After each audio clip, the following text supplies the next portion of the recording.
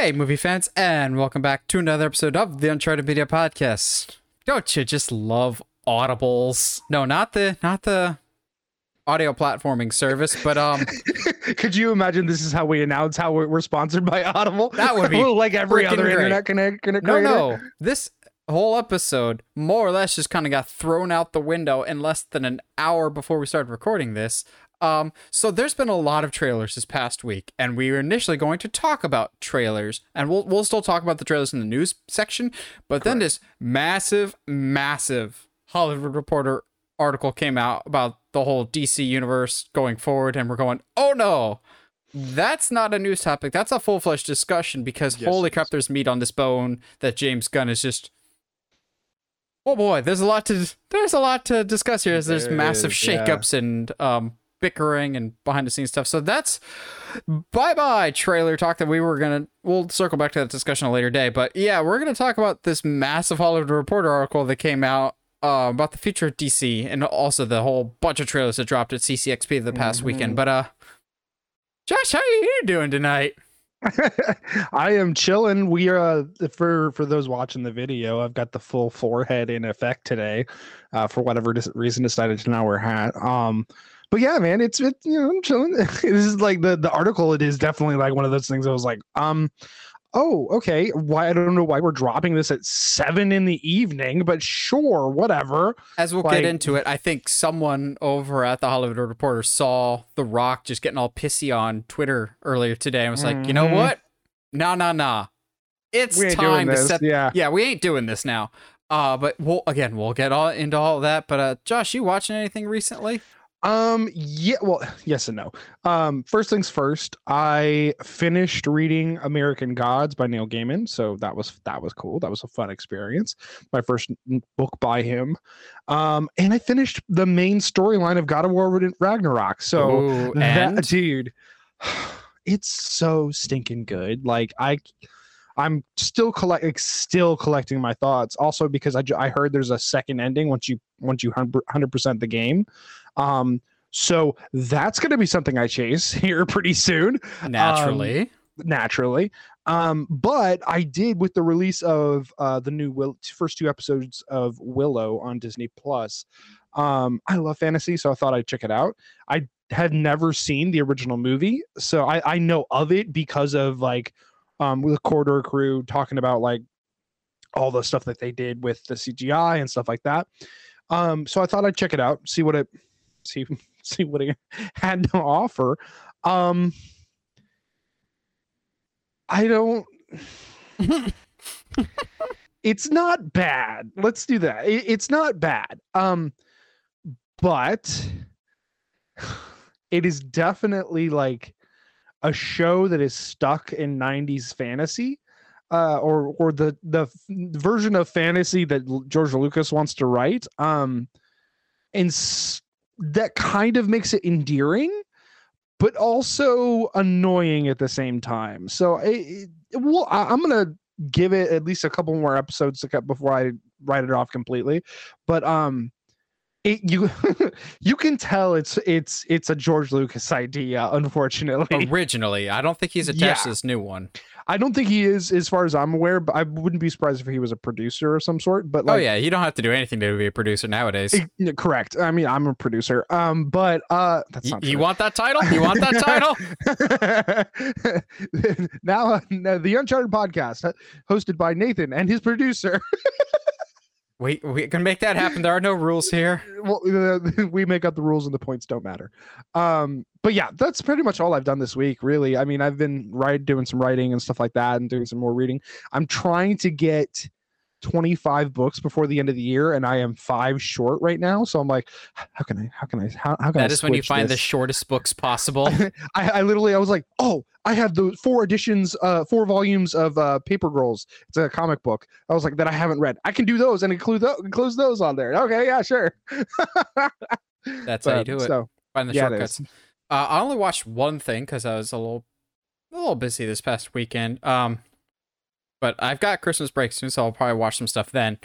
I watched something that people have been telling me for most of this year. Like, oh, you gotta see, you gotta see. It's the like one of the best horror movies of the year, which surprised me because I thought all the trailers for Smile looked terrible. Yeah, I It agree. looked like a January horror release. Josh, you will poop your pants. It's actually scary. Oh God. Oh God. Oh God. It's a different type of scare than like Sinister, but I both love and hate how unrelenting this movie is. Like, there are no times that the character is safe. Anytime you're just like, all right, there's no scare. Oh God! Oh God!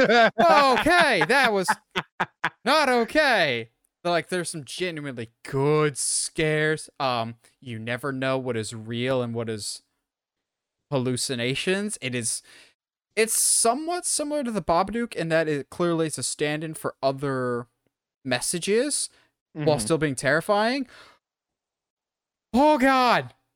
Oh God. Yeah. It probably won't be my favorite horror movie I've ever seen, but it's probably one of the best of this year by far, and definitely one of the scariest that I've seen in quite a while of going, oh, no, thank you. Which, again, the trailers do not wow me. But this movie does not let up. It is genuinely creepy and scary. I'm going, no. It's good to hear though, because isn't that like that was like Paramount only, right? In theaters, yeah, but now it's on Paramount Plus. Ah, God, that's so crazy to me that like Paramount again doing what they can to stay on top, man. That's cool though. I'll have to add it to the list of horror movies that I didn't see this year that I need to watch. Yeah, I think you would very much enjoy it. Now, this past weekend was CCXP, which I believe is Brazil's big Comic-Con, and we weren't expecting much. And then they just go, here's a bunch of stuff, except for DC stuff. But there might be reasons. Well, but there's reasons for that. But there's a reason for that. But we'll start off talking about the Guardians of the Galaxy Volume 3 trailer. And I'll be honest, of all the trailers that dropped at CCXP, I think this is the best. Like, the job of a trailer is to get your anticipation and just bump it up.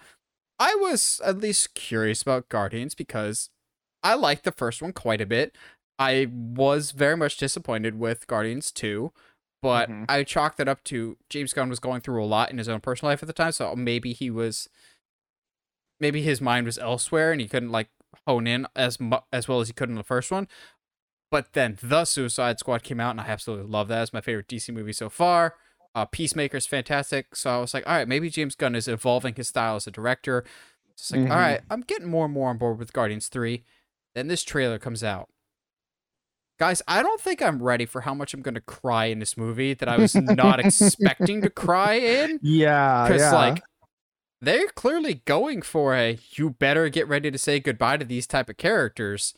And we kind of figured there's one character in particular that I've been saying since Endgame has a big old target on the back of his head, but we'll talk about that in a little bit here. This is a much more emotional story than I was expecting. And once again, James Gunn with the perfect music selection. Like, I'm very much looking forward to seeing what music he brings to the DC universe, but the music was perfect. The camera work looks outstanding. My only complaint, and this is super nitpicky, I don't know how I feel about Adam Warlock's design. It's very much an MCU design, I'll say that. But besides that, this trailer got me in the feels, and I was not expecting to be got in the feels. Josh, Guardians Volume 3 trailer, what'd you think? It definitely caught me off guard. It definitely, like, I'm like you, loved the first one. The second one is fine but good. It's not like, definitely not to the level of the first one is, but it's watchable. Definitely because of all the projects that James Gunn has been doing up to this point, there definitely was some anticipation on my part here as well. But I was not emotionally ready for what actually ended up happening in the trailer.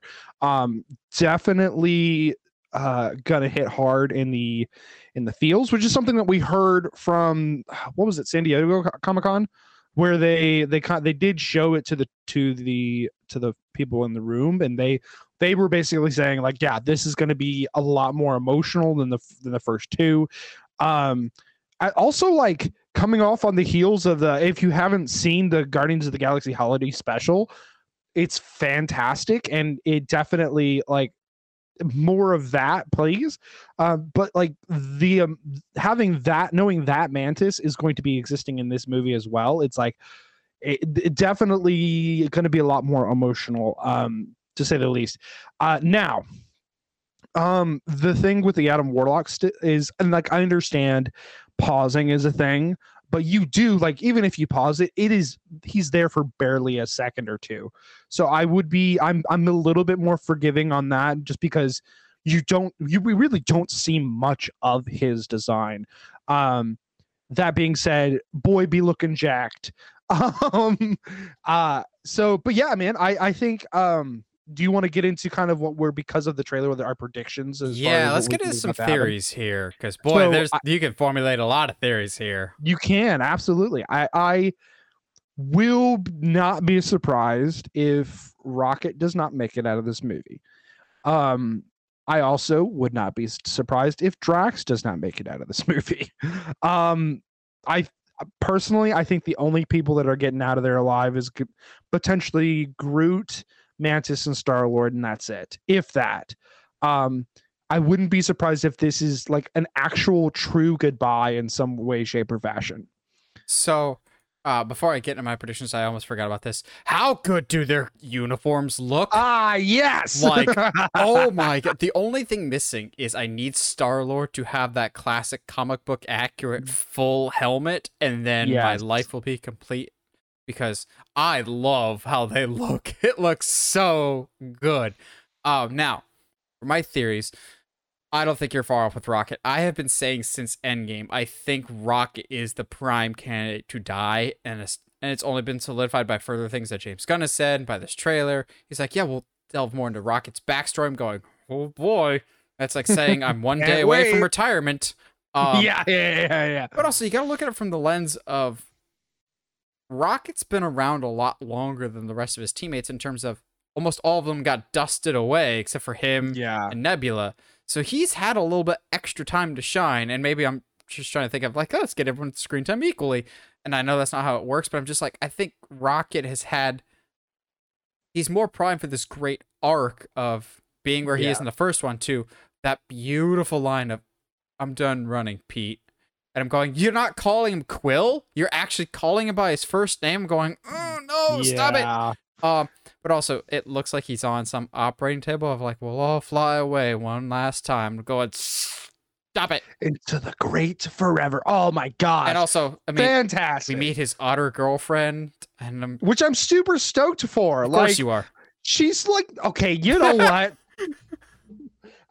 Okay, I know, I understand, okay, but I'm just excited to see like Rocket react affectionately to someone that's not made of bark. Which Groot looks like super cool. It's still kind of weird to me. I'm still getting used to it. I'm still getting used, because it's, again, people, disclaimer, it's a different Groot than what we got in the first Guardians back in 2014. It is his son. That Groot that we know from the first one is dead and has been since 2014. This is a different one. So more or less, you could say Rocket is his dad type of thing. Yeah. Which is going to be horrible. Jacked. Man is on the gas. Yeah, he is. But I'm just already imagining when Rocket dies, we are Groot that'll come out of Groot when he does. Because I think Rocket is the prime candidate to die, and I think I've thought that for years, and just further thinking that even more. Very close behind, I think, is Drax. Now, there's a couple fake outs of like misdirections here of who could die. I think Rocket's the most obvious. There's that shot in the trailer where it looks like Drax has been shot through the chest. I'm like, that seems like it could be a bait and switch. But also, with how much Batista badmouthed Disney, I wouldn't be surprised if like, you can kill him off, because Batista's made it very clear of, I will finish this movie for Guardians, for James, and then I'm getting the heck out of Disney. And Disney's going, okay, fine with us. However, I think there's one other candidate that might be a long shot, but I think after Drax and Rocket is the highest likelihood of dying, and that's Star-Lord. I think... yeah, I can see that too. I think just his arc of becoming an actual natural leader of just from seeing the little snippets of him in the holiday special and how he interacts in Love and Thunder, which I hated it, but I actually liked the Guardians for the most part in that, he feels much more like he's becoming his own natural leader as opposed to just kind of making stuff up on a fly. He feels like the connective tissue that's holding this dysfunctional family together. So I could maybe see him dying, but then like Adam Warlock takes his spot somewhere on the roster. Maybe Gamora becomes the leader of the Guardians, and then you've got Kraglin still there kind of taking on a bigger role. I think those three are the most likely to die. I don't think Nebula's dying. Gamora's already died once, so she's not going to die again. Same thing with Groot. Groot's not going to die again. You better not kill Mantis. No, yeah, because Mantis is like, she has my heart and soul now. Mantis is precious. She is seriously one of the best parts about the holiday special. And oh man, besides, I wouldn't be ready for that.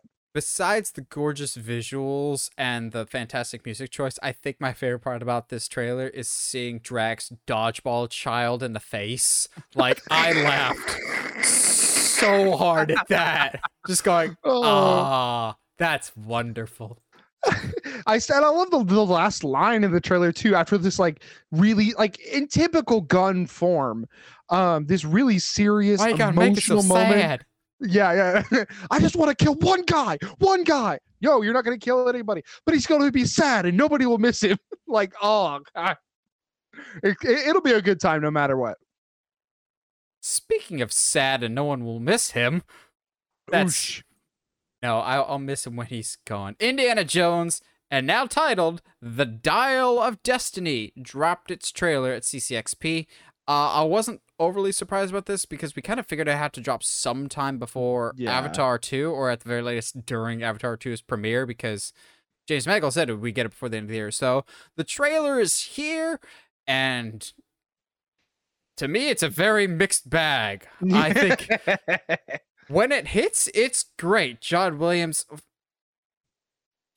flexing his muscle, unfortunately, for the last time, because he said that this is the last movie he's going to score, to which I'm just going, I'm actually more not ready to face that reality than actually saying goodbye to Indiana Jones. Like, whatever. Sure, it's sad that it's the last Indie movie, but it's more sad that this is going to be the last John Williams movie. The score is great, and there's certain action beats that I think are great. But de-aging is still not quite there yet, and I'm hoping we don't have a ton of de-aging in this, but sometimes it's great. There's a shot of him when he's got like a reddish, orangish light on him when he's inside of a train. Mm-hmm. That looked perfect. It was scary good. That looked like a young Harrison Ford. Then you have the part where he's kidnapped by Nazis and they take the bag off his head, and I'm going, is it the eyes? Is it, in the words of Corridor Crew, is it the elasticity? Is the skin not wrinkling enough? Something was off on that section. But besides that, I think it hits the right notes for Indiana Jones in some spots. Like when he uses the whip, it's like, get back. And then everyone points the gun, and the look on his face, I'm like, that's Indy. That's great. I will say it was a bit odd because for the past few weeks, James Mangold has been like praising, just like, yeah, we really wanted to go with physical stunts and practical effects for this, just like the classic Indiana Jones. We really didn't want to use CGI where we didn't have to.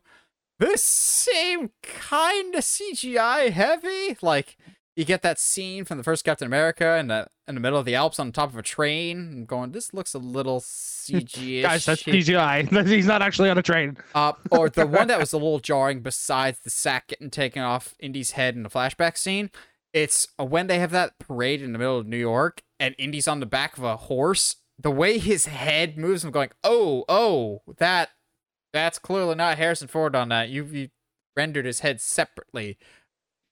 I like this trailer, but it still needs some polish, I think. What do you think, Josh? Obviously I am nowhere near as big of a Indiana Jones fan as you are. It was cool. Yeah. Be honest. You can be honest, Josh. It was cool. I'm not gonna say it wasn't a bad trailer. I think I will be based on the trailer. I will see the movie, but I do think that the trailer doesn't do a good job at all to kind of tell you anything about what the movie's about. It is definitely like, hey, this is Indy's like final go. Oh yay, cool. Here's some music. All right, cool, go. Like it definitely is leaning on this is Harrison Ford's final Indy movie. But I don't feel like it actually tells us anything else. And part of me is okay with that. Part of me is kind of like, I want to know. I want to know more. Tell me more. That's a good thing, I think. Yeah, this is just a teaser trailer, though. Keep in mind that. That's fair. That's fair. Everything looks pretty good. I mean, I obviously there's a few little things with the de-aging that, honestly, I will applaud their cojones to be like, hey, we're gonna put a trailer together. Do you want to do some of like the regular Harrison Ford stuff, or like add in our de-aging footage that's still finishing rendering? Hey, go ahead and do all the finished, like do what you do have finished for the de-aging stuff. Okay, I guess we'll do that. Yeah, then. Some of it looks finished, some of it not. That is very, very ballsy, but that also to me says, hey, this is not going to be the whole movie, and so for that reason we have to protect the rest of the film just so you don't know what's going on. I'm curious of what you think that the Dial of Destiny is in reference to, though. I was just about to ask, what did you think of the title? So there's been rumors of like time travel plot for a little bit, and I'm just going, I hope not. So, no CGI, but time travel plot. I would be okay if it's not necessarily time travel, but it is a dial that you can control time with. Like, if Indy doesn't actually go back in time, but the person that has it, i.e. the Nazis, can control time itself or control time, yeah. I would be okay with that. So long as we don't actually go back in time, I think that's jumping the shark. But something that controls time in a movie about an aging person, I think could be a really interesting narrative and subtext of just like, oh yeah, time is literally not on your side type of thing. And it might be a little too heavy-handed there, but we've seen James Mangold focus on characters who are in the twilight of their lives, so I trust him with this movie. But again, I don't mind if it's a time thing, because Indiana Jones has always been a little bit far-fetched. You had the Ark of the Covenant, in which case it is a radio for speaking to God, and then you've got a goblet that literally heals you. Yeah, let's not do that. Let's not do that accent again. That wasn't your best. That's how he sounds, though, is the problem. I know. But you see Dial of Destiny. What do you think of the title? The problem is I've just read a bunch of like, I've just finished God of War. I just read American Gods. So like I hear Dial of Destiny and I start to think of like something to do with the fates. You know how like in the Greek pantheon has the three fate sisters, and like the Norse pantheon has the Odin and stuff like that. It's like this idea that something else is out there dictating your fate or destiny, which is still, I think, something that would fit in with an aging Indy. It could be interesting. I'm curious to see who. I love her, but I forget her name all the time. But I forget everybody's name. Phoebe Waller-Bridge. I'm curious. Yeah, a character that's already controversial, unfortunately. For some reason, I'm not 100% sure why. To me, I'm curious to see who she is to Indy and in the story.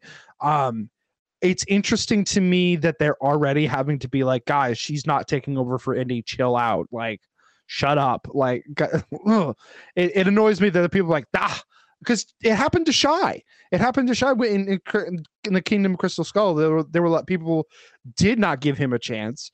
Did not. And I think, honestly, if they had ended up giving him a chance, Shia LaBeouf could have been a fun.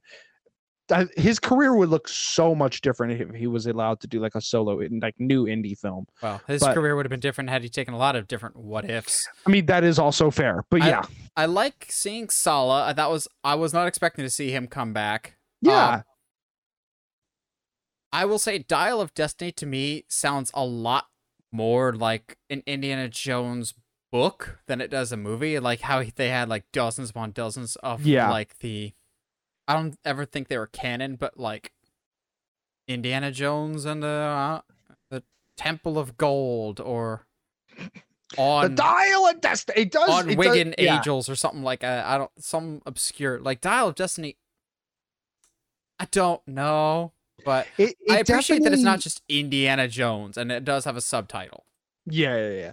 I definitely feel like it has a like a black and white movie, adventure movie feel to the name of like, now presenting the Indiana Jones and the Dial of Destiny. Like that, to me, that has like an older feel to it. And maybe they play into that if we're having a story about time. Who knows? It was an okay trailer, a teaser trailer. I'm curious to see what it looks like going forward, and it'll be very sad to see John Williams not in the movie scoring world anymore. Indeed. So I said Guardians was my favorite trailer, and then I completely forgot about this other trailer, which is probably a really close second, because holy crap, if you had any doubts about this show, they should be thrown out the window right now. So CCXP dropped a trailer for HBO's The Last of Us. Now, I like that first trailer that we got, and I've liked all the footage we've seen so far, but then they released this like full-fledged trailer. And guys, just like the Guardians trailer, I don't think I'm emotionally prepared for this show. Yeah. Like, I have played the first game repeatedly. I love the first game. The second game exists. I think there's a good story in the second game. I just think certain actions are out of order, and the narrative fits better for a part 3 than a part 2. But fair. But you can't critique The Last of Us Part 2 for reasons. Ugh, I hate it. I hate the discourse around Last of Us Part 2. But thinking back to the show, I genuinely don't think you could have done this more perfectly. It's following the game, but it is not beholden to the game. It is doing its own thing, but it is following the game verbatim, and I'm so excited. I'm fully expecting the pilot episode to end just like the game ends, that first section when you're carrying Sarah through the street. No. And it ends with how it ends at the beginning, and then it just goes, The Last of Us, and that's your first episode. You don't even meet Ellie or whatnot until like episode 2 or 3. I love the dynamic already between Pedro Pascal's Joel and Bella Ramsey's Ellie, of just like, she does anything out of the normal. Don't be afraid to. She's already messing with him. Yeah, I'm just like, that's because that's Ellie. Like, she's only known the apocalypse, so she's got this dark sense of humor that I love. But just little details are spot on, like the locations, the cinematography, the costume design, everything looks perfect. And then at the end, we are all about to crap our pants with the bloater, because if there's one part going, you don't have to 100% get it right. That'd be okay. But no, they decided, let's make a bloater game accurate too, because screw the bloaters. I hate them so much. But Josh, The Last of Us TV series, is this your most anticipated series of next year at this rate? At this rate, yeah. I don't see any other. I'm trying to think of like what possibly other shows are coming out next year that I could be stoked for, but like, this is like, the trailer alone gets me super, super, super, super hyped. Like you said, it is very close to the game, but it is not beholden to the game. It has decided to do its own thing in a way. Because I think it's very interesting that they seem that they want to follow the game storyline, but are still willing to do something different to bring it to the screen. Ellie's fantastic already. Joel's already in grumpy dad mode, and I love it so much. And I'm not emotionally ready for that first episode, because it'd be the biggest twist. The thing that they could do that I think will drag me in faster than having the first episode be the entire first 15 minutes of the game. Is that's not what the first thing that they do. Because everyone, in a way, everyone's expecting that, and they hold off that reveal, or they hold out that off for like episode 4 or 5 or something like that. Now, with that being said, If you open with that, I don't know if I'm going to be emotionally ready for the rest of the show. So, well, because I remember, for those that don't know, the opening of The Last of Us is legendary in that I think it was like the first time for me playing a video game where I was like, oh no, oh, this is going to be very. Oh, I'm not. I'm not ready for this emotionally. So it should be very good. To me, I'm not. I'm not like hesitant at all. I think you and we were already going to see this show, but now we're definitely gonna. We will be there with bells on. The opening of Last of Us, the first one especially, is one of Yes. those of like, even people that don't really backseat watch video games, like if you're doing the beginning, they'll like kind of peek their head around the corner, and then like once Tommy and Joel are driving, then they'll kind of sit Mhm. down, and then what happens with Sarah, they'll be bawling alongside of you, and then it just says The Last of Us, and you're going, that's the start of the game, and you're going, yes, because So I remember watching that for the first time in college, and I was being very confused because you start playing as Sarah, and I'm just going, well, she doesn't look like the girl on the cover of the game, but I guess Yeah. things change over time.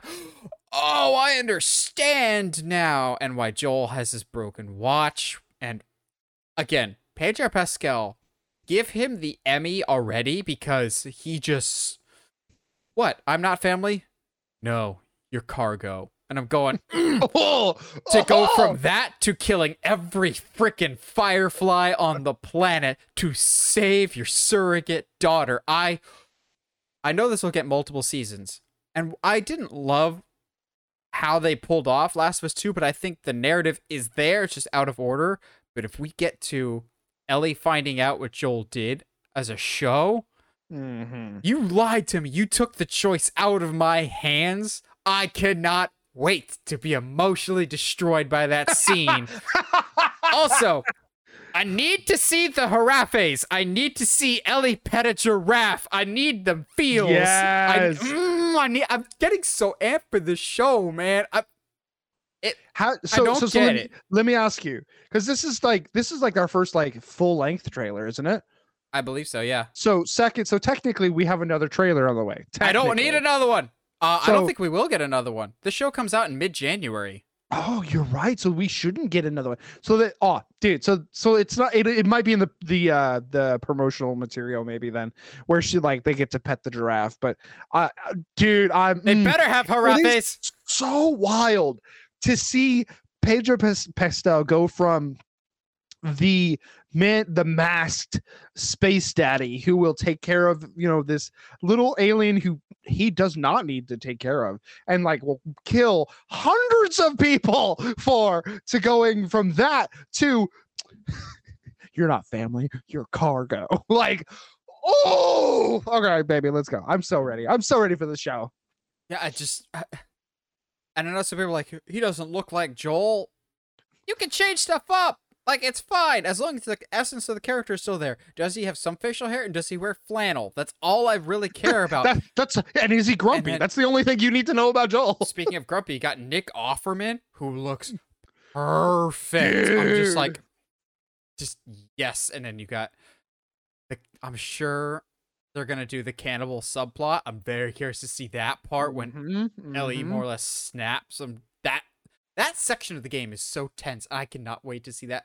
Just the more I see, the more I need to see this show immediately. I don't need any more trailers, honestly. Yeah, no, I'm with you. I'm super stoked. I'm to the point that I might actually go watch a playthrough or something like that. Yeah, just to get I need ready to go for back the and show. play the original again. I think I have never finished it, so I know sacrilege. But I don't think I have enough time to finish it before the show comes out. Excuse me. So we'll see what happens. Lastly, for our trailers that dropped around CCXP, look, I know a lot of y'all are hyped for this trailer, but y'all lost your mind, but I can help you find it. Transformers Rise of the Beast dropped their trailer, and guys, we've been down this road before. Do not get suckered in by Transformers trailers. That is how they get you. It is a pyramid scheme, man. It's an MLM. Every Transformers trailer, besides the first one, and even then, the first one kind of had some overhype on its trailers. Every Transformers trailer, like, we learned from the mistakes of our last one. Here's a great new-looking action-packed Transformers movie, and I'm just going, oh, yay! And you see it. Well, that sucked. I better not do it again. Guess what I'm gonna do? I'm gonna do it again. And then they do it again. And then you're just like, wow, that sucked. But then you see the trailer for the next one. You're like, wow, they must have really learned their lesson. And they don't. They still make them even longer. I know some people are like, but this is a reboot. Yeah, so was Bumblebee. So I'm already coming to this movie with a prejudice like all hell. Because this, more or less, kind of takes Bumblebee out of canon. This is not a sequel to Bumblebee. This is a reboot of a reboot. Like, Bumblebee was supposed to reboot. None of us saw that in theaters, unfortunately, because it's the best Transformers movie. All you had to do was just copy Iron Giant, basically, and swap out Hogarth for Haley Steinfeld, which is always an upgrade. But this, we're not continuing Bumblebee. We get this. I know some people grew up with the Beast Wars stuff and Optimus Primal. I'm not overly familiar with it. It just looks like Transformers to me. I know some people are like, oh, it looks great, it looks fresh, it looks different. I'm just like, it looks like Transformers. But also, I'm coming at this from, I like Bumblebee and the first Transformers. I can at least watch the second one. It gets progressively worse from there, but I can have fun with the first one. But I didn't grow up as a diehard Transformers fan. So I'm just kind of going, I just want a good movie. I had one in Bumblebee, but you decided to kill it with this. Now, I trust Stephen Caple Jr., who is the director of this, who did Creed 2. I thoroughly enjoyed Creed 2. But there is nothing in this trailer that makes me go, oh, y'all have learned your lesson. You're going to give me a good Transformers movie now. And I'm sure I have more anger to this because of what it is doing to Bumblebee. All is forgiven if Haley Steinfeld shows up in the next trailer. But for all I know, I think Bumblebee is... that timeline's gone because not enough of us saw it in theaters. But also, maybe don't release your movie around Aquaman, which destroyed all other box office competition, including Mary Poppins Returns. Yeah. But Josh, Rise of the Beast trailer. I am hyped for this. Are you kidding me? I don't care that I die on my horse here. I am so hyped for it. Partly because, like, I will say this. My caveat is I'm excited because I grew up on the Beast Wars stuff. But when they said we're doing a Beast Wars movie, I didn't think we'd be doing like, because apparently we can't do a Transformers movie without human beings, apparently, even though there's no human beings in Beast Wars. So yeah, there's that caveat. But you know what? Everything looks good to me. All of the transformations seem like they are smoother. It looks like they're going to be doing some interesting things with the transforming. Like, we always had those questions like, all right, so what happens if somebody sits in the car while they transform? Like, and they do something like that in the there's a lot of, I think, really cool stuff that I think they're going to do. And getting someone who is like the director of Creed 2 behind the movie and directing it from a different perspective that's not Michael Bay. I think this movie has loads more potential than really any of them have had. It is unfortunate of what they're doing to Bumblebee and basically saying like that movie does not exist anymore. Sorry, that's not canon. But it's Beast Wars. I'm just so stoked. Like, I loved the cheetah guy, and like seeing him running like the cheetah and then transforming into it was like I was a kid again. I'm not like that with a lot of things, but like, and truth be told, I'm not even that big of a Transformers fan. But it was kind of like watching the Mario trailer and being like, you know, I don't consider myself a Beast Wars fan. And then seeing like stuff happen in front of me, I was like, oh, I am suddenly really ready for this. Okay, let's go. Like, so I don't know. I understand where you're coming from, but it's really hard for me to not get absolutely hyped about this. And I get that. Like I'm sure there's stuff that I would get hyped for that no one else gets hyped for, i.e. Robin Hood anything. But then again, we don't get Robin Hood things. And I get that I'm absolutely in a minority here. I see a lot of people excited for this. Awesome. I'm just very curious because Transformers had diminishing returns as movies Yes, progressed and people caught on, which is, why they catered movies specifically to the foreign markets after a certain point, and then rebooted with Bumblebee. And Bumblebee didn't do well because people were so used to Transformers sucking. So I'll be curious how this does. I will say it feels closer to classic Transformers, but I'm still just like, I don't really know what to make this. You gotta earn my trust because you've spent the better part of 15 years destroying said trust in the name Transformers.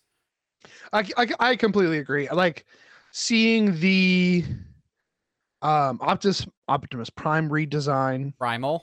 Oh again, no, you're talking Optimus Prime. Optimus Prime redesign again.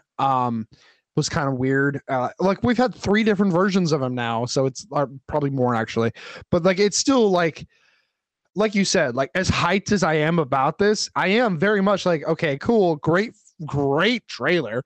But what does that end up? What's the end product going to be?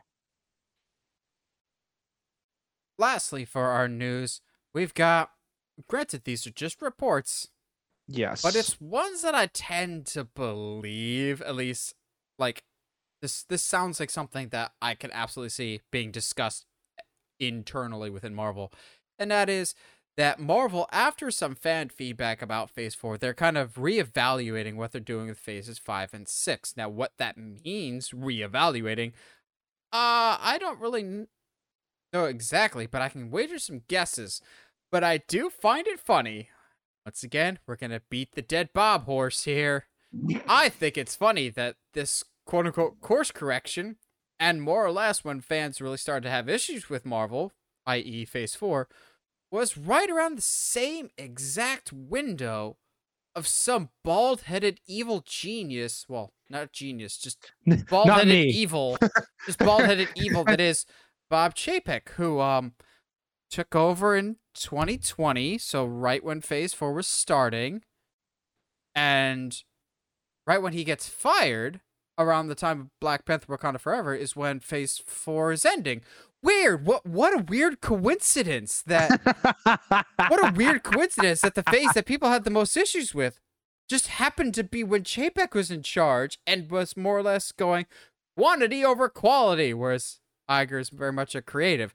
Granted, I know some of these projects were in long development beforehand. Yes. I just cannot help but laugh at the sheer coincidence that Marvel has its worst phase by far, Phase 4, and it just happens to perfectly align with when Chapek was in charge and Kevin Feige had middleman with Kareem Daniel that he had to report to and no longer Papa Iger here. I just think that coincidence is super funny. Now, what do we think this course correction / Marvel recalibration actually means?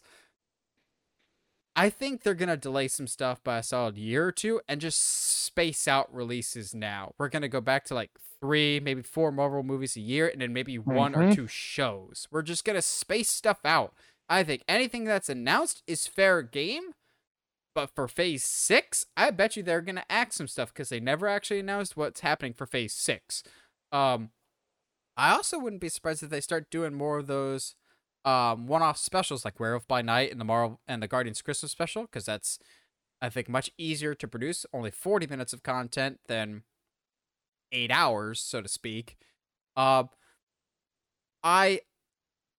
though there's no official outlets saying this, I believe this because Kevin Feige is one to listen to fan feedback, and I'm sure he is well aware of the criticisms of Phase 4, and I wouldn't be surprised at all if we find out at a later date, but probably not from Kevin because he's too polite to say so himself, whether he said, hey guys, I had my hands tied, I tried my best, but I had bosses that were different for Phase 4. I was trying to do certain things, but they overruled me. I wouldn't be surprised at all if that played a factor.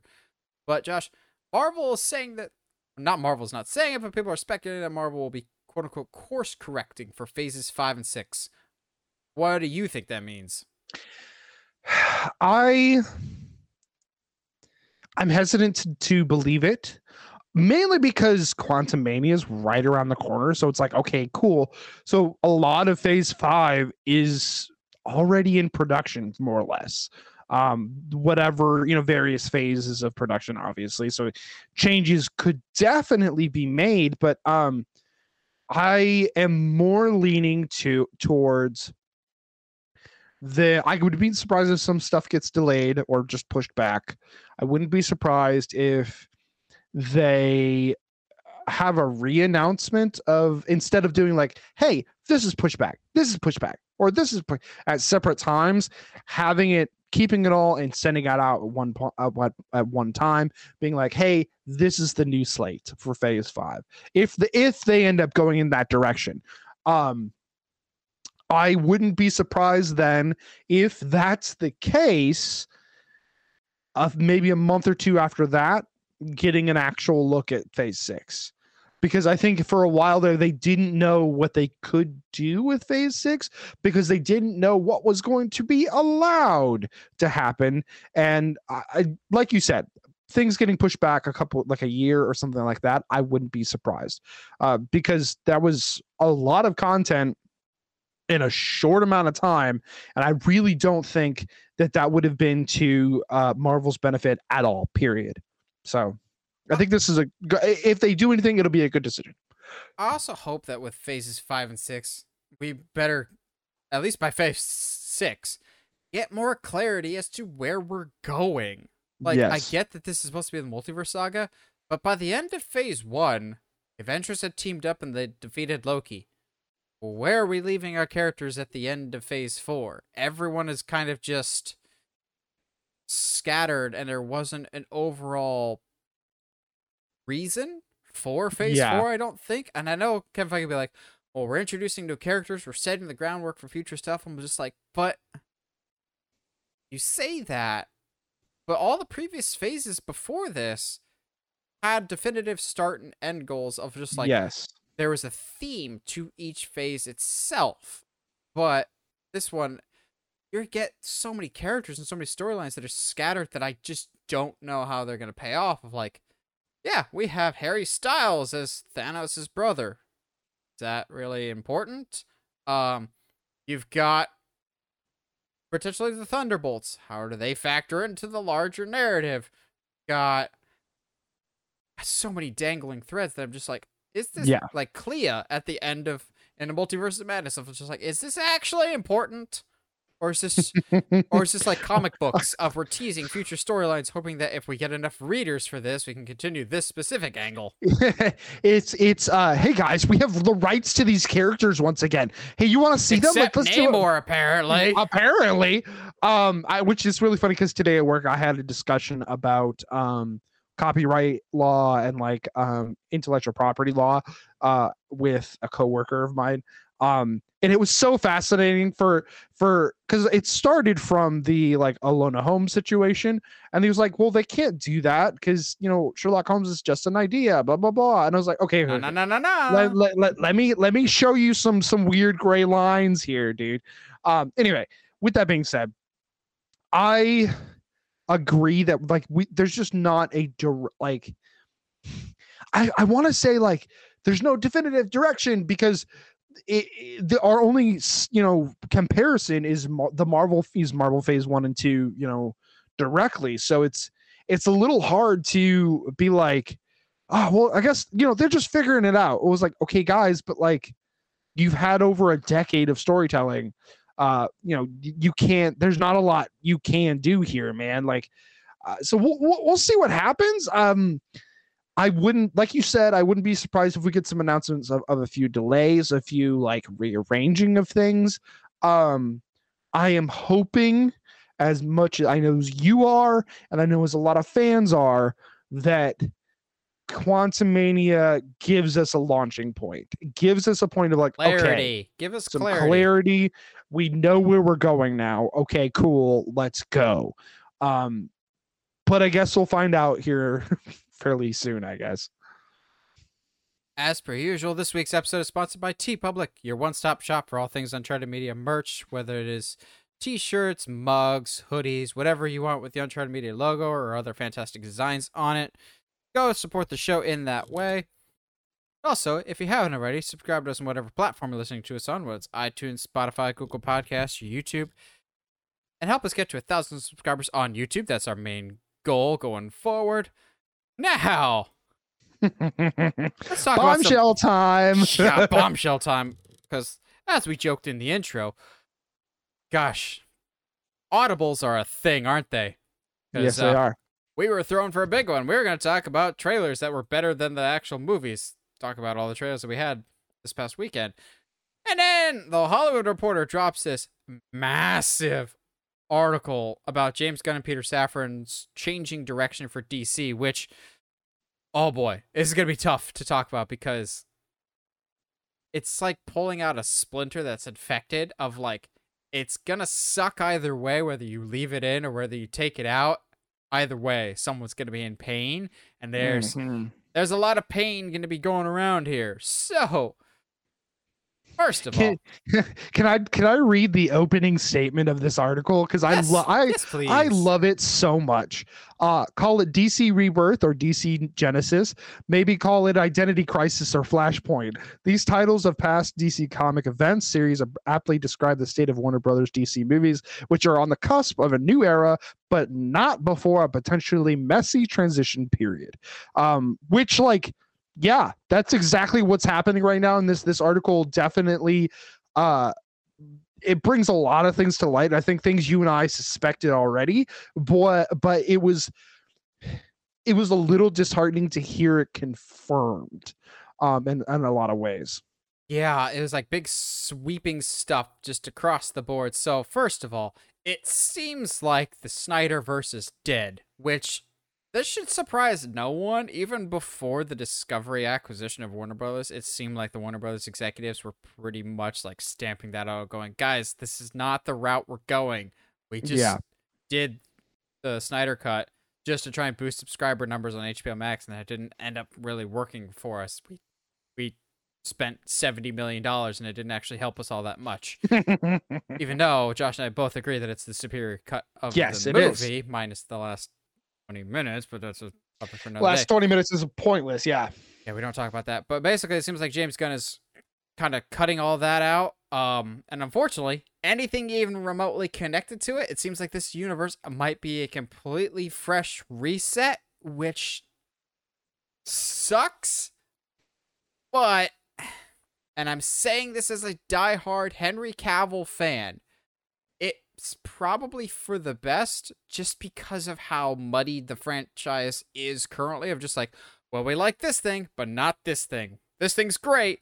This thing's not working for us. And then you throw in stuff with The Rock and the Justice Society. That doesn't really, timeline-wise, make sense with what was happening with the Snyder stuff. I get that people want to pick and choose, but at the same time, it probably just muddies the water even more. So I get why they want to start fresh. It still is going to hurt fans for a little bit until we start getting these movies and see if we actually like them or not.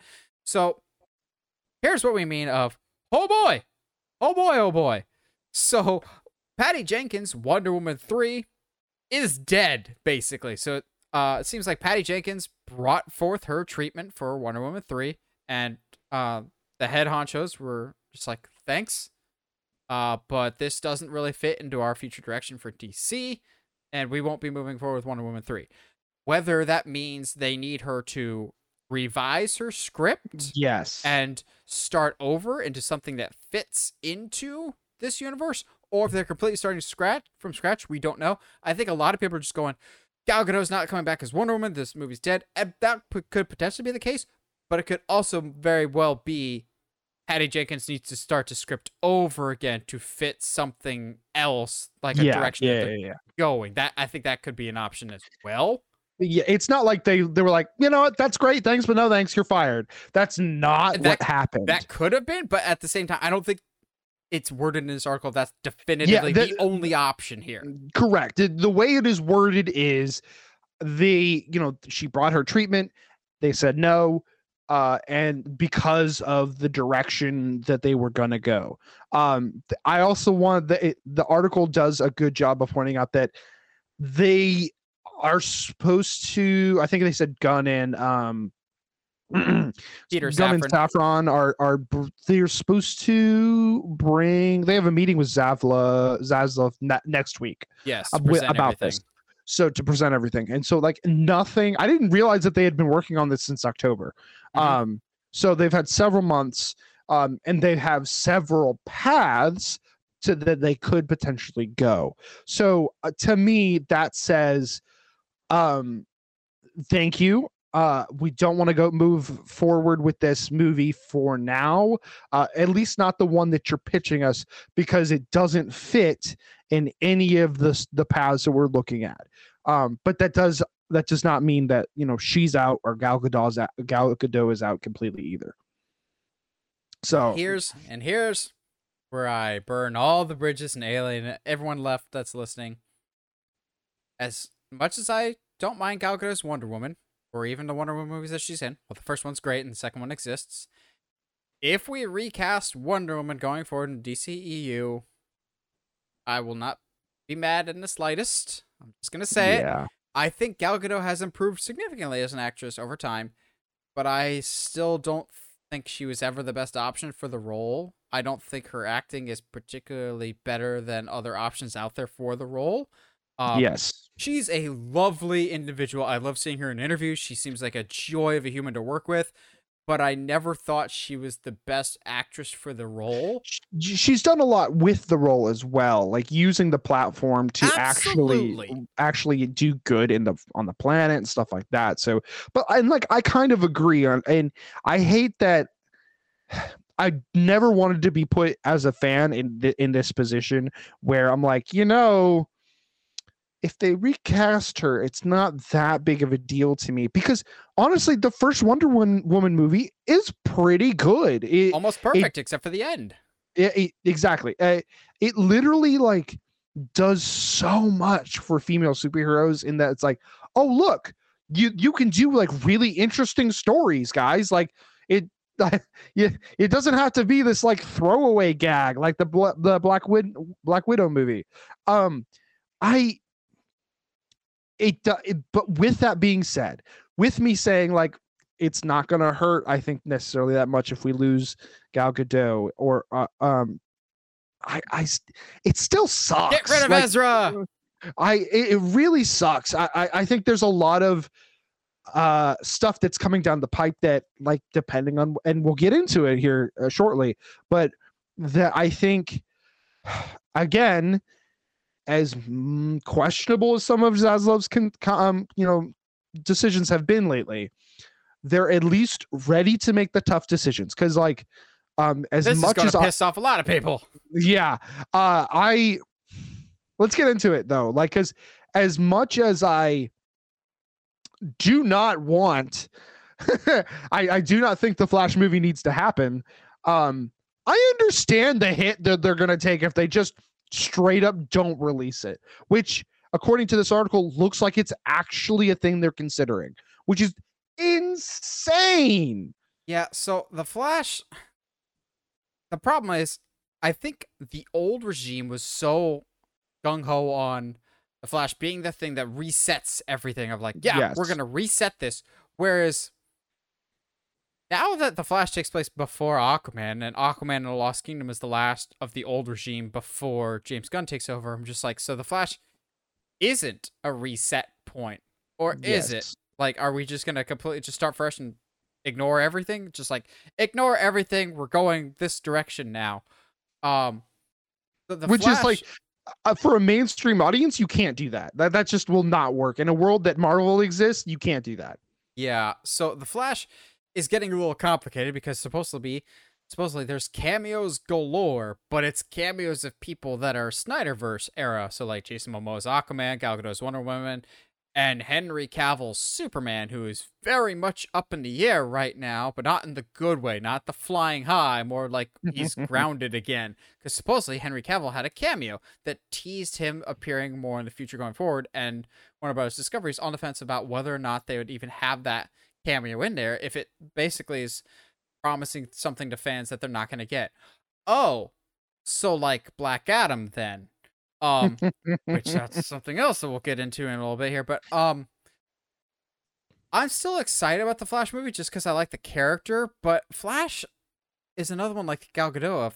If we scrap this casting and start with somebody else, I wouldn't mind. I'd actually rather keep Gal Gadot than Ezra Miller. I've never liked Ezra Miller's Flash. I think they are so far off of what the character is supposed to be. You've brought it up before, Josh. I think he's a perfect Bart Allen, but not so much a Barry Allen.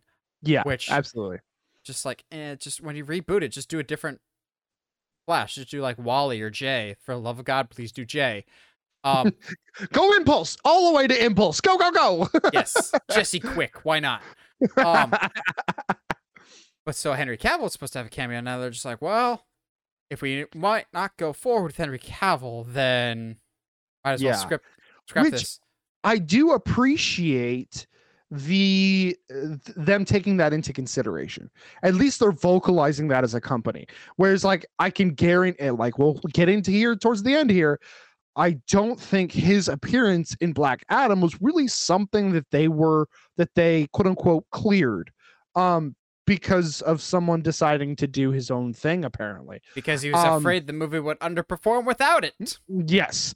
So I at least like respect Warner Brothers to be like, yeah, you know what? Maybe we shouldn't add that because we don't want to promise something that potentially we might not be doing.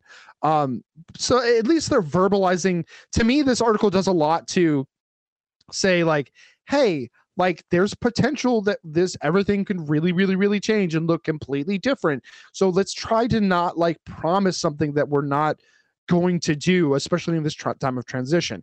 It tells me that they're acknowledging how tough this conversation is going to be and how tough this transition is going to be. It also tells me that they have a respect for the fans that they did not have before.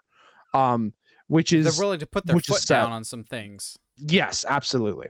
So the other thing is, Wonder Woman 3 is pretty much dead. Man of Steel 2 is very much in limbo / on life support. But here's why I'm more optimistic about this one than some other people. I know some people are already ringing the bells going, Henry Cavill's dead as Superman yet again. I'm just going, so here's the thing. All of this is stuff for James Gunn and Peter Safran as their pitch to bring to David Zaslav. It hasn't been cleared yet, but they're like, here's the direction we would like to go. David Zaslav has final say on everything. According to reports, David Zaslav is a big Henry Cavill Superman fan. He could veto choices and say, hey, you could do whatever we want, but I would really like it, nudge, nudge, nudge. I would really appreciate it, nudge, nudge, nudge, if you kept Henry as Superman. Swap out what other pieces you want, but keep this one piece. I'm not saying that will happen, but supposedly Superman is very high on Zaslav's priority list. I have said repeatedly that I thought it was interesting that when Zaslav and Discovery took over Warner Bros., the first thing he said was, we have such famous IP that is being underutilized, and the first name he said was Superman. They have plans for Superman. There's no way they're going to leave him off to the side. Whether it is Henry Cavill or not remains to be seen. Here's where I will continue to piss people off. I love Henry Cavill's Superman. He's one of my favorite castings of all time, whether I like his movies. But if he does not come back and they choose to recast him, I will be hurt for a little bit, but I will understand it because my love of Superman trumps my love of Henry Cavill's performance as Superman. I care more about the character than who is playing him, as much as I love the role. So, gotta win me over, whoever the new Superman is, just like Tyler Hoechlin did for Superman and Lois. I don't love him more than Henry Cavill, but I love what he brings to the table. I'm just not willing to rule out that Henry Cavill is dead yet. I do find it interesting that in this Hollywood Reporter article, they said Man of Steel 2 was in development with Andy Muschietti, the director of The Flash. He was hoping to be behind the camera for it, and he was like, yeah, I would do a Superman movie. And they were planning on doing it a more bright and hopeful Superman in the style of the classic Richard Donner Superman movies. I'm going, that's what we've been asking for. So I think certain projects are still in holding patterns. We're going to get something Superman related. There's no way we don't. It's just a matter of, will it be Cavill? I know some people are already jumping the gun saying he's gone again. I say there could be a chance of that happening. But I say hold the phone for now until we get something official, because we have been down the Boy Who Cried Cavill route so many times of he's back, only to be disappointed, or he's never coming back, Then he shows up in Black Adam, which is something else entirely. Yes, let's get into that. Yeah. You want to set the stage here, Josh, for it? Oh, God. Okay, so a big thing apparently that's happening right now, according to the article, is that, of course, the cameo in Black Adam is a big thing. I still have yet to watch Black Adam, unfortunately. Because I have to pay to rent it, so whatever. I bet you they drop it on HBO Max right before Christmas. Oh, I wouldn't be surprised. That's kind of also as a quote unquote surprise. Yeah, also, that's kind of why I'm just waiting. So the biggest issue here apparently is that Dwayne Johnson is fighting hard against Gunn about the changes, which is interesting to me that an actor has that kind of power, at least vocally. But Josh, he's been attached to this project for 15 years. I literally do not care. Black Adam could have been like one of the biggest movies in the DC universe ever and could have been amazing. And I still would have sat here and been like, yes, Dwayne, we get it. But that doesn't mean that you get any kind of say in the boardroom section. Unfortunately, being an actor in a movie and being cast in that role for 15 years doesn't give you a seat at the table. It's just very, very interesting to me that somebody would sit here and look at someone who has a proven track record like Gunn. And if Gunn was like, I don't know, just not an accomplished guy and didn't have a very specific taste that was like terrible, like if they brought Michael Bay in or something and he was like, no, I'm against this, blah, blah, blah. Like it's different than him being like, no, this guy who has proven success in superhero movies, he's not for me. His vision doesn't make sense to me. That doesn't sit well with me. That tells me somebody is looking at his ego and the character that he plays as a bigger deal in the universe than it actually is, which is why it doesn't make sense. He's an anti-hero. Anyway, I could rant about this a lot, but I'm going to... This is nothing new for The Rock with the Black Adam character. We had heard reports months before Black Adam came out, and he even said it so much himself of Black Adam was supposed to be in the first Shazam movie, and he vetoed it. It's like, no, man, I think it makes more sense that Shazam gets his own origin and I get my own origin. Then I guess someday we'll fight. I'm just like, except for the fact that, how it should have ended came out with how Black Adam should have ended today, and the whole time Batman calls him Black Shazam, and I'm just going, yes, that's so much better. That's so accurate, because whether The Rock wants to admit it or not, you are a side character. Shazam. Your journeys, it's a symbiotic relationship. What happens to one of you must certainly happen to the other, in the words of the Phantom Menace. But I think he didn't want to show up in Shazam because Shazam paints him as the bad guy, and he's so gung-ho about Black Adam is an anti-hero. Gosh dang it. He's cool, he's edgy, he's heroic, he just kills people. I'm going, so any one of Zack Snyder's heroes. Like, what in the movie, he's not actually an anti-hero. Like, he doesn't do a whole lot bad. Like, I think as Nando V Movies, they had a great video about Namor is a better anti-hero than Black Adam is, and I completely agree. The problem that The Rock is having now, and he'll say otherwise, but Black Adam will end up losing the studio money. And they'll be like, absolutely. And he'll be like, no, we were actually profitable by about 50 million. I'm going, your budget that's not that in the movie industry, that's not profitable. But even then, you can look at the numbers, and if you actually break it down, you're like, no, actually, you're not. Like the budget being reported is 190 million, and there's no way. There's supposedly the might actually be closer to 230, and then they never advertise how much marketing is. But then the theaters take a cut of that too. And there was something about like Warner Brothers. He's like, well, it's doing well on digital. Like, yeah, but that doesn't factor into a movie's initial box office. Correct. It never has, never will. And so The Rock like Alabama fans trying to get into the college playoff, he's like picking and choosing specific stats that support his case, saying we were successful in this endeavor, when in reality, no, because he's claimed, he's like, Black Adam made just as much as the first Captain America movie, so we're setting the groundwork just like Marvel did. I'm going, well, the first Captain America came out in 2011. The superhero movie landscape was completely different in 2011, but also was made for a whole heck of a lot less money, had a lot less of an issue with production that caused the box office to overinflate. He's like, well, we made more money than Shazam.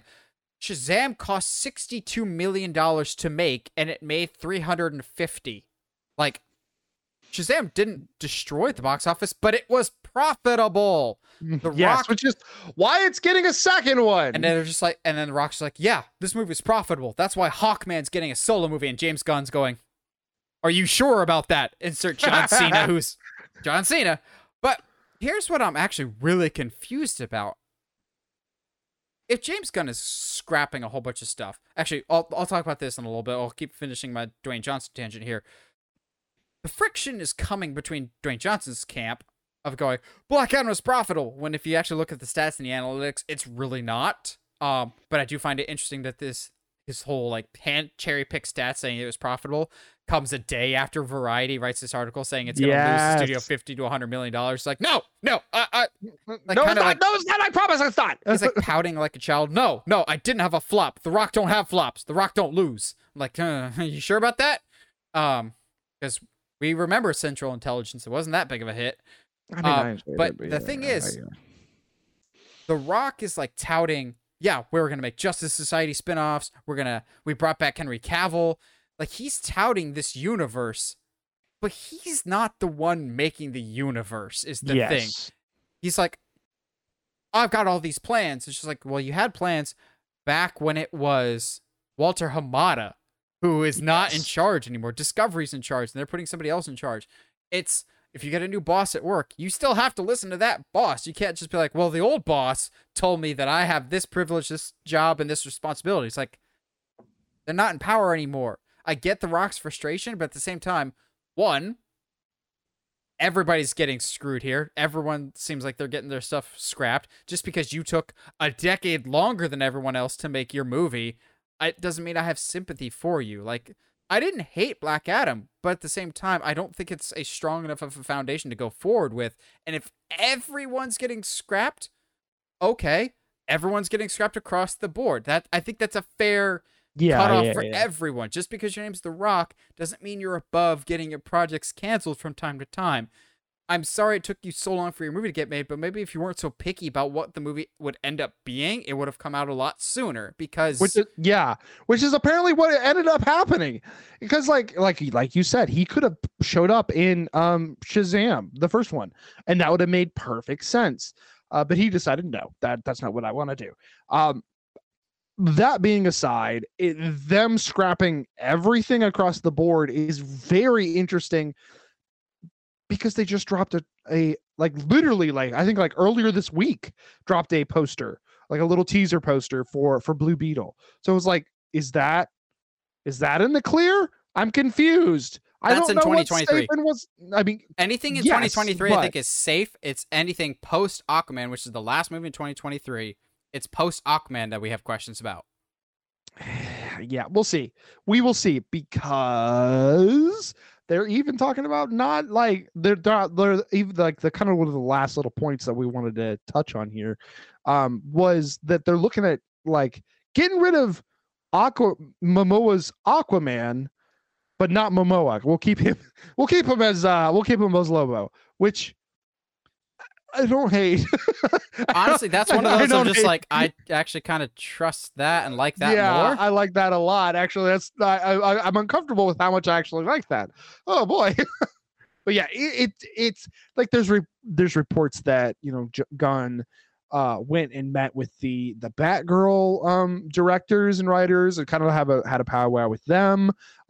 From what it sounds like, at least at the very least, is that Gunn is going from party to party and being like, hey, this is what we're thinking. Is it possible you can how can we rewrite your kind of story to kind of fit into this new avenue? It will be interesting to see what ends up, happening, but Johnson throwing an actual fit on Twitter just is not going to be the thing. It's the easiest way to get you out of a job in this industry, in that industry.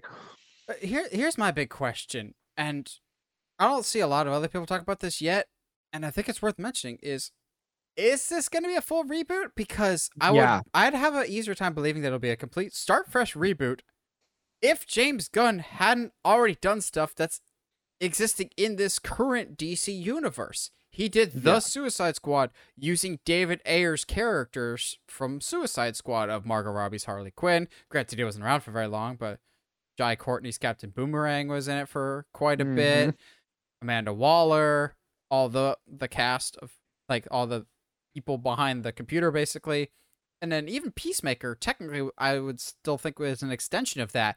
Is he going to scrap that stuff and just start everything over? Or is he going to pick and choose? In which case, if you're picking and choosing those, why aren't you picking and choosing some other things? Like, yes. It's like Bryan Singer coming back and doing X-Men Days of Future Past after he directed the first two X-Men. He scrapped those in that timeline. Those don't exist anymore. He got rid of his own movies in that timeline. So is James Gunn going to do the same thing here? Yeah. Or is it going to be picking and choosing? In which case, I think picking and choosing kind of muddies the water. Yeah. If we got a fresh reboot, I expect this like new clean slate to be announced sometime in January now. And it's going to suck. People are going to yell and scream at each other for a little bit. But I think James Gunn is willing to be the bad guy here and have both Snyder fans and Snyder haters rally together to hate James Gunn for a little bit. But when their anger subsides, they'll be like, okay, we might finally have some clear direction here. Maybe that's me being optimistic. I still don't hate James Gunn. I think this sucks, but it's the hard, necessary choice that I think DC has been too afraid to do for too long. And it's what they're hoping to do with The Flash, and they've wanted to do with The Flash for years. The Flash has been in development hell for like 5 or 6 years of what are we going to do with this? Because they've always intended The Flash to reset the timeline. Now that they will, it's the thing we fans have been asking for, is a fresh start. Now that we're getting it, I don't think it's fair that we complain. It's just a matter of, we have to wait and see. We can come back to this in 2 or 3 years once these new movies start coming out, I think, of just like, yeah, they're scrapping everything potentially. And I don't, again, we'll have to wait and see, but I think this was the very difficult choice that needed to happen, which is basically David Zaslav's tenure so far with Warner Brothers Discovery in a nutshell. Choices people don't like, but they might have needed to happen.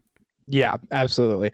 It's tough too, because I genuinely really, really like Gunn. And I think at the end of the day, what we do know about him as a person, I don't think he would have taken this job without him realizing what all was going to be entailed. Gunn strikes me as the kind of person to know what he's getting himself into at all times. I'm sure he was very aware of everything that was going to be going into making a Suicide Squad movie. I'm sure he was very aware of everything that was going to be going into making this show nobody knew they needed in Peacemaker. I do agree that it will not be a good look if he picks and chooses and like keeps the stuff that he did stuff and then scraps everybody else's. I want to give him the benefit of the doubt and say that's not something that he will do. That being said, it's a little tough because the stuff that he's done is some of the best DC live action content we've had in a long time. So I'm not 100% sure where they're going to go with this. So like you said, I think we're going to have a lot of faith when it comes to trying to figure out where they're going to go, what DC is going to do from here on out. We're going to have to, scream into our closets, into our pillow for a little bit and be mad, and that's fine. But We're I DC think, fans. We're kind of used to it by now. yeah, at this We're point, used to paying. we'll just go rewatch some animation like we always do. Which, I mean, we didn't even talk about that because there's so many other news topics, but apparently Warner Bros. Discovery sold DC Animation to Amazon in terms of just like Yeah, sold the rights to it or something. So whether that means like the direct-to-DVD stuff, like Superman, The Man of Tomorrow, that library, or like future stuff there, or because James Gunn has said we want to do movies, TV, and animation. So now I'm confused. now what? Yeah. I don't like being in the back seat. I wish I was riding shotgun and could see the map too, but we're not allowed to know just yet, I guess. Yeah, I don't know why Amazon is buying DC Animation when they still haven't given us a season 2 of Invincible. Someday. Maybe someday. Maybe. We'll see. I love how it's been so long and we've had no like, hey, it's in development. Hey, this is the thing that we're doing. Like nothing at all. Period. Ah. Well, what do you guys think? Have you read this Hollywood Reporter article? Do you think it's right that DC scrap everything? Do you think they should pick and choose certain pieces that they think are working? I'll be very curious to see your comments down below. Yeah, as always, let us know your thoughts on whatever the current situation is with DC and whatever thoughts you have. Let us know down in the comments below. And if you haven't already, subscribe to us on whatever audio platform you're listening to us on, whether it's iTunes, Spotify, Google Podcasts, or YouTube. And if you haven't already, subscribe to us on YouTube. Help us get to 1,000 subscribers. And as always, stay sharp, movie guys and gals.